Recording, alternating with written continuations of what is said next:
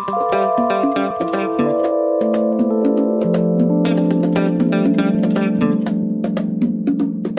right, let me take you back. Take me back. All right back to the beginning of really computers and intelligence, in my view. That's pretty far. Well, we're not talking Enigma. We're talking back in the 80s. Oh, right. Like the Commodore 64? Not quite that back. Oh. But look, we had some amazing technology. Yeah. Right, when I was working at ASIO, including the Daisy Wheel printer got its own office. I know, that's the problem. We had computers, but they were massive. No, it wasn't massive. This thing was so loud, we put it in a soundproof box, in a soundproof office, and you could still hear this thing going, right? Nightmare. Now, there wasn't a lot of computing. It was mainly paper. And we generated a lot of paper, hence the Daisy Wheel printer. Then we started moving into information technology, as it was, to reduce the paper. And, we wound up with 264K or 286K computers. That's kilobytes. Oh, my God. Yeah, they were not big. If you had a fight between a desktop at ASIO in the 80s and an iPhone, the iPhone would kick its ass to the clouds. 100%. Absolutely smashed. But leap forward to now, and technology is the thing. The thing. And like ASIO, back then ASIO's computer department wasn't really very big. Now it's almost all of what it does is cyber. And the big problem we have with that is I know nothing about it. No, you don't. I'm absolutely hopeless with it. I could barely get onto Netflix. So we got an expert in today. Great. Ready to talk to him? Yes. Let's do it. You're listening to I Spy, the malware of Australian security. I'm just popping up everywhere. Do not click on me. Do not click on you.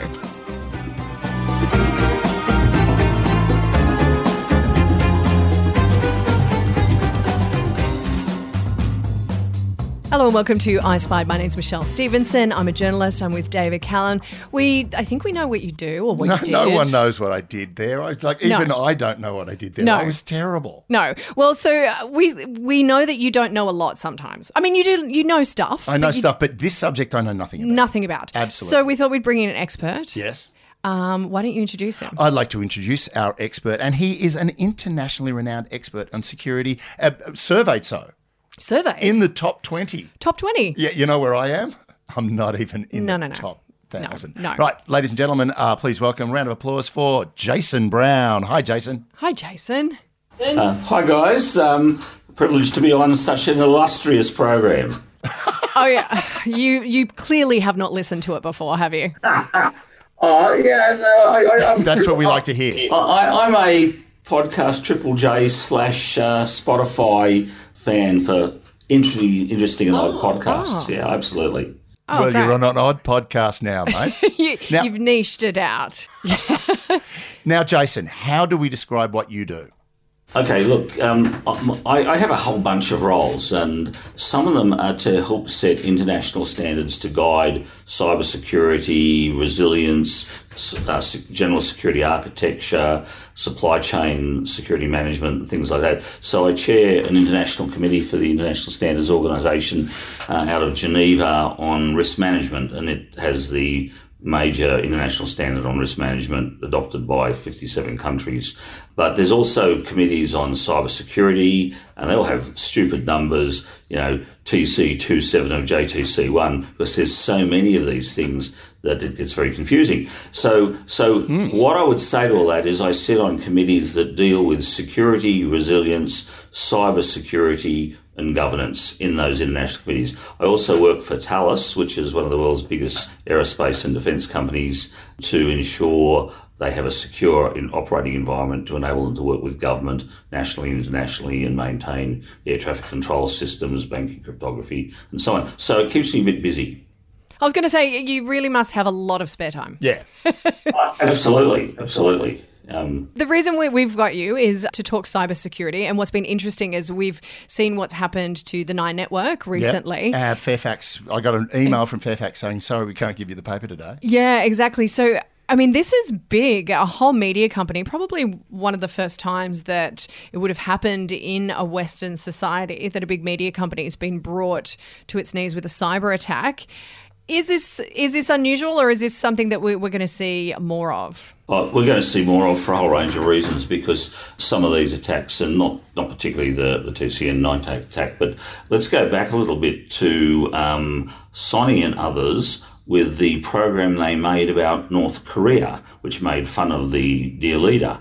They were attacked, brought down their systems, etc. So it can be a political tool, it can be a weaponised activity to reduce capability for Defence Force society, understand political decision-making, or alter it by putting in false but plausible information into systems covertly. So we live in a world of pandas, dragons, and brown and black bears is what the advanced persistent threat groups are called.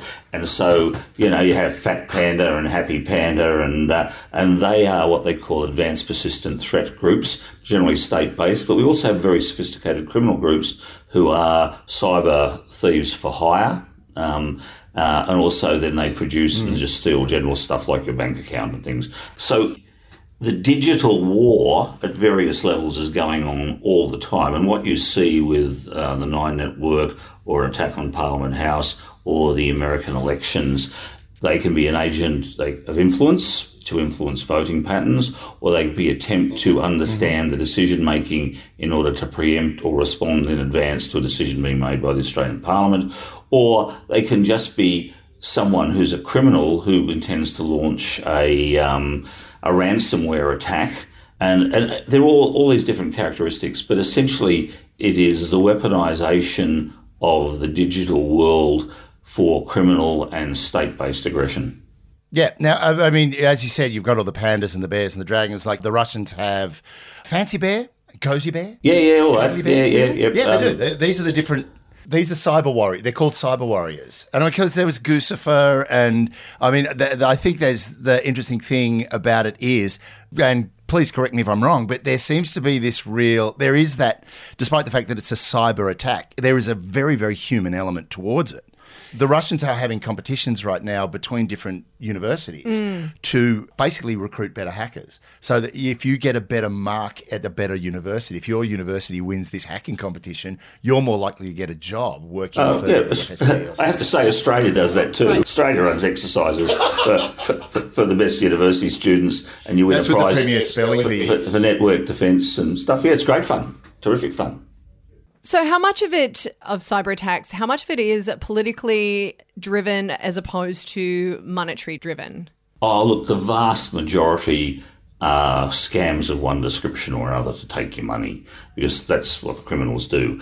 Take your identity, take your money. Yeah. There's two parts to this. There's the intelligence collection part of the cyber environment, which is to understand the intentions of foreign countries in respect to you and your beliefs. Then there's the desire to alter the operating environment by feeding information in through various forms, from your Twitterverse to your LinkedIns, etc. All of them provide a vehicle to support a strategy. If your strategy is to influence a company or a country, you do that. If you want to bring something down, you can attack them by denial of service operations, or you can actually trash their reputation. Yes. Is this the new way forward? Are we going to just see this become more and more prevalent? And is this something that we're just going to have to really get ready for from a security perspective as Australians? We definitely have to be more ready than we are. Government and government agencies such as the Australian Cyber Security, they're fully conscious of all of this. The weak point is the individual, whether they be in a department or a business, who opens the door effectively. You can build the best castle of digits and ones in the world, but if someone, for their own reasons, either malignantly or out of stupidity, opens the door's open. So there is a lot of understanding and backing of human motivation to determine what it is that will trigger someone to engage, develop a dialogue, and be led down a path without them even being aware that they potentially a cyber attack vector for their business or company. Well, that was the thing that was coming out of the United States, and also Australians have been warned about. There's a case in America where I think it was a CIA guy, was picked up on LinkedIn by the Minister of Security in China, and how they're using LinkedIn as a front to recruit assets.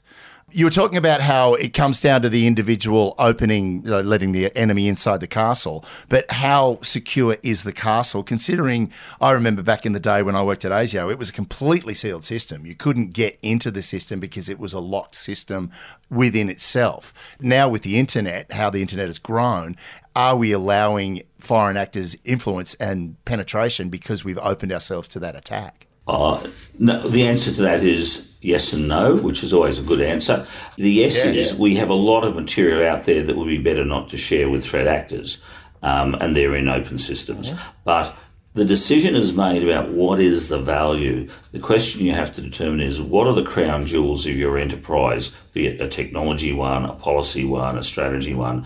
And the only safe, and even this isn't safe if you have an insider gone wrong, the safest place to keep this is, of course, on a separate system. So most government agencies run multiple separate systems for one reason or another, as we do in our company. So that the access to that system is controlled, it stands alone, it's not on the internet. Sometimes it can be networked using high-quality encryption, but, there's biometric log-ons, so people just can't get on the network. But the open systems, the systems that you use your email on, a persistent threat actor will find a way to get access through a human vector, through a technical vector, through a third-party provider. There's so many third-party provider attacks, the people that do your finance, the people that do your HR, the people that, as Walmart found out, the person that managed the air conditioning, they got into the Walmart Seriously? system. Yeah, so in order to ensure that the stores were properly managed, the air conditioning vendor was linked into the Walmart system so that it could monitor the stores for temperature and issues and problems. But that created a two-way link, and cyber criminals got into the Walmart system via the air conditioning company.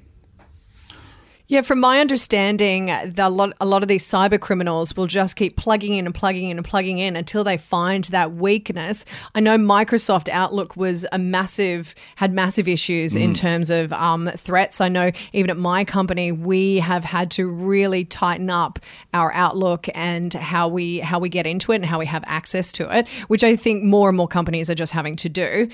Is there something that is going to help companies moving forward? I mean, because we have to use these tools. We have to be able to use Zoom. We have to be able to use Microsoft Outlook. We're going to have to use this. Is there a way around strengthening this? It's about education. In discussion with some US colleagues, we have to bring cyber education into the kindergarten. I mean, you don't let a child of 4 walk out into the main road. Yeah, right. You will let a child of 6 be on your home computer and they're walking out of something that makes the main road look like a playground in terms of potential risk. So the issue is, just like we teach children, look left, look right, look left again, cross on the crossing, the concepts around living in a digital world have to be inculcated. To know just by looking at it, don't click on this. So a 4-year-old child will step out in front of a car, but a child that's been supervised to 5 or 6 will look and not step out in front of the car. So we actually have to get people understanding that. Now, it's nearly impossible given many parents are cyber illiterate. So how it's done is going to be really difficult. But I believe to create a safer cyber environment, you actually have to start that young with those people. And the people helping them need to actually understand. And of course, the psychology behind a cyber attack, they crash into a dating site. People have put their jobs down there, therefore their profile. And it's all done automatically. I mean, you've got machine learning and newly enhanced and developing AI capabilities who can do that analysis for you. You don't even have to look. And then if you're generating, because you've got a botnet or something, you can be generating thousands and tens of thousands of attempts to get into the system, and you only need one to get through. And look, let's be honest, look what happened to the Attorney General's phone when his kid got a hold of it. Wiped it. Oh my God. Oh my God. Right. And now if that child had been educated correctly, he would not have deleted his dad's phone. Yeah, I mean, for me, and you make a very valid point in terms of like children. I completely agree with you. I'm lucky that my son, whenever he gets those pop-ups, he always asks me what he should press before he presses them. But it's so easy. I could see how parents would just be like, just press that. Always press that. Do you know what I mean? Just to like get it off. There is that whole thing of, childcare through the screen, and there's a lot of that. I mean, my boys, they're teenagers, so iPhones and iPads weren't really around when they were small. Now they're the ones looking at me going, Dad, don't click on that. So my son did Code Club from a really young age. So I think these children are starting to be a bit more savvy around things. But they're not as much boomer energy as opposed to David here.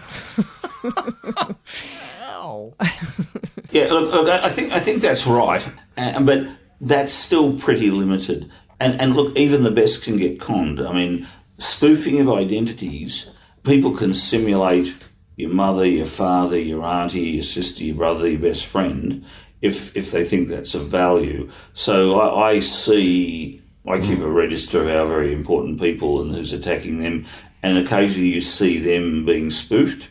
A classical one, some of the ones that have been very successful is messages from the CEO to the chief of finance to do X, Y, and Z, and transfer this to that account, etc. That happens, and so it's not just a child thing, but if we bring up a generation of children who understand the risk, just as they understand the risk of not crossing the road without taking safety precautions, not climbing a tree without thinking about it. There'll always be people who won't do that, though.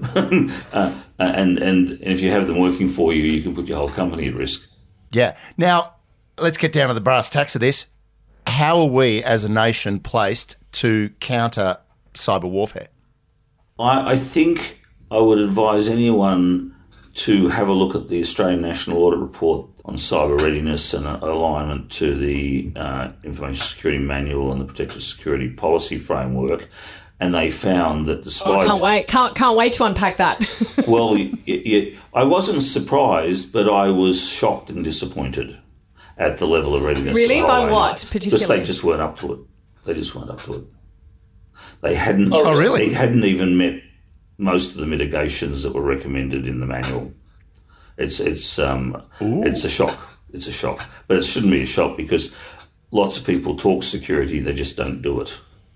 Yes, agreed. Because, I mean, there's the classic story that, ASIO's blueprints were hacked by the Chinese. The new building's blueprints were hacked. And the story goes that it was hacked from the builder's computer. But still, so we're lagging would be the best way to put it?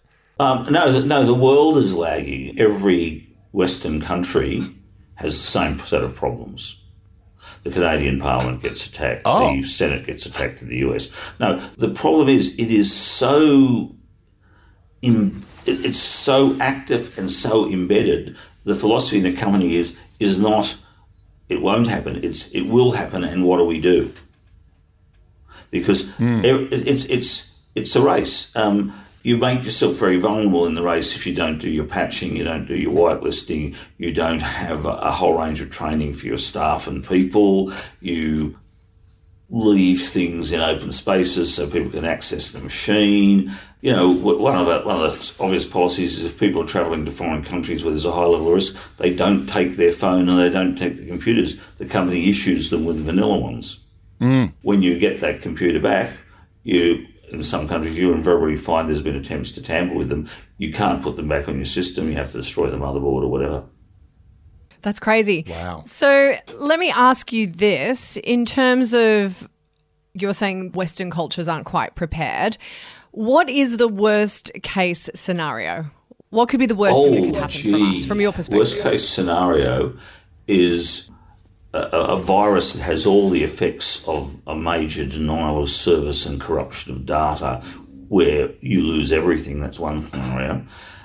One of the things that's actually more insidious is the penetration of networks going undetected and creating changes in the information there that are subtle but take them in the direction that the adversary wants.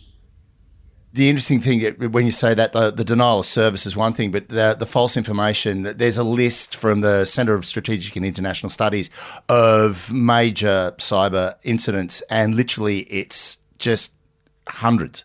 And so you've got one which is Polish security services announced that they suspected Russian hackers took control of their National Atomic Energy Agency and Health Ministry to spread false alerts of a non-existent radioactive threat. I mean, there's that sort of thing, which is just, it instantly creates a sense of doom and also distrust. But then, I don't know if you've read John Birmingham, who's a wonderful author, has written a great book, a series of books about how essentially hackers completely destroy the supply chain in America, the computerization of the supply chain in America, and the system collapses. And can they do that? Oh, yeah, but they can. But it takes a whole bunch of alignment to get there.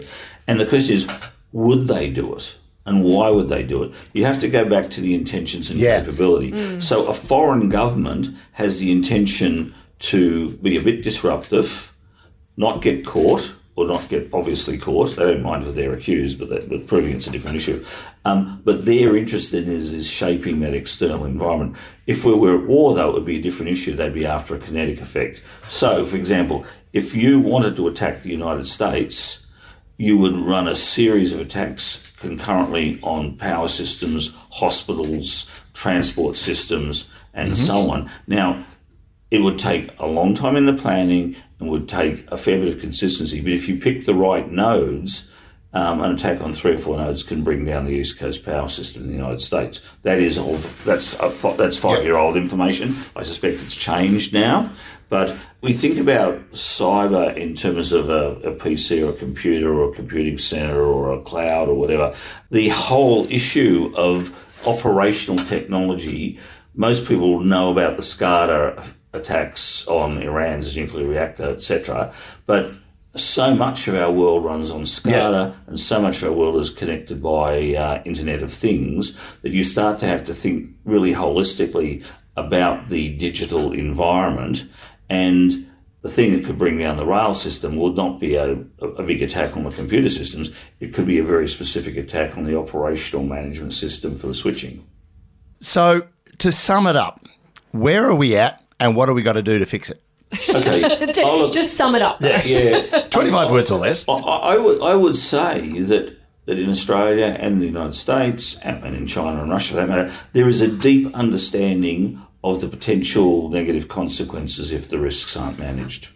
The capacity to manage the risks is limited by the quality of your people, your resources, and the amount of energy. So setting up things like the Australian Cybersecurity Centre, absolutely necessary, bringing together people from various agencies who can look at it from their agency perspectives. Is there enough of them? No, of course there isn't. Is there something? Yes, there is. So they have to, like any hospital would do, they triage the issues. So is an attack on the New South Wales Parliament more important than an attack on St Vincent's Hospital? Well, in terms of kinetic effect on people, now people die in the hospital, politicians get a bit upset. I'm being facetious, obviously, but so to be prepared, there's only 2 options. You've got to keep running 100 miles an hour to keep up with the variations in the threat capability and plug the vulnerabilities in our various systems.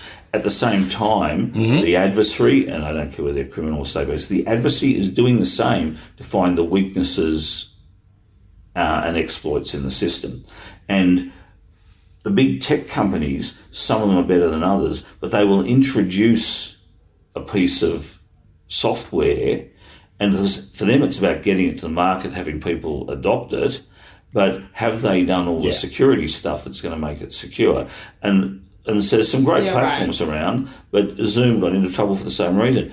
There was a perception, I'm not saying it was in the truth, there was a perception that Zoom was not secure, but it was probably more about the management of Zoom, because Zoom was not designed to be a secure conferencing platform. It was designed to be a platform for people to engage with each other. So then, of course, when COVID came in, everyone said, how do we communicate? So Zoom, Teams was rushed out in 365 as a free good, and it had a better crypto element in terms of how you could manage your security controls than Zoom had. But Zoom's fixed that now, so 6 of one, half a dozen of another. But I can't open either when I'm in my system at work because both of them have a level of potential vulnerability that would make my system vulnerable, so we don't do it. There's ways around all these things, but it costs money, it costs time, it costs expertise, and there ain't enough expertise and there ain't enough time, really. So it's just a race.